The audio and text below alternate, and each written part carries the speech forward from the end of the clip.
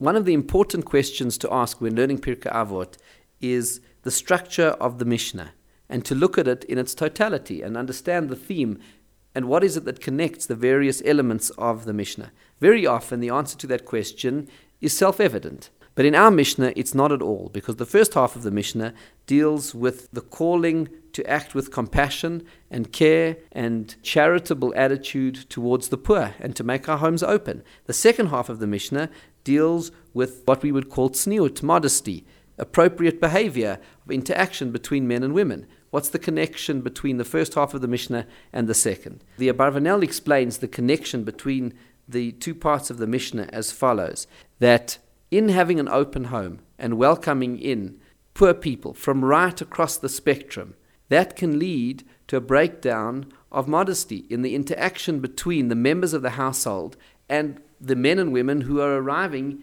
to receive the food and the help and the shelter and all of the things that they need in order to survive.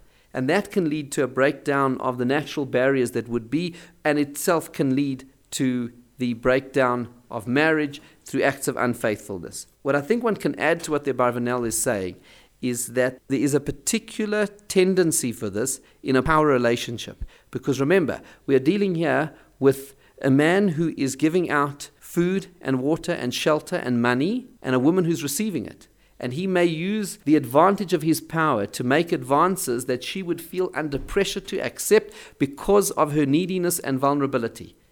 This is one particular example, but it raises the broader principle. These situations of power arise in many different circumstances. It can take place in the work environment, where there can be a boss who has power over their employees, and powers of bonus, of salary, of work conditions.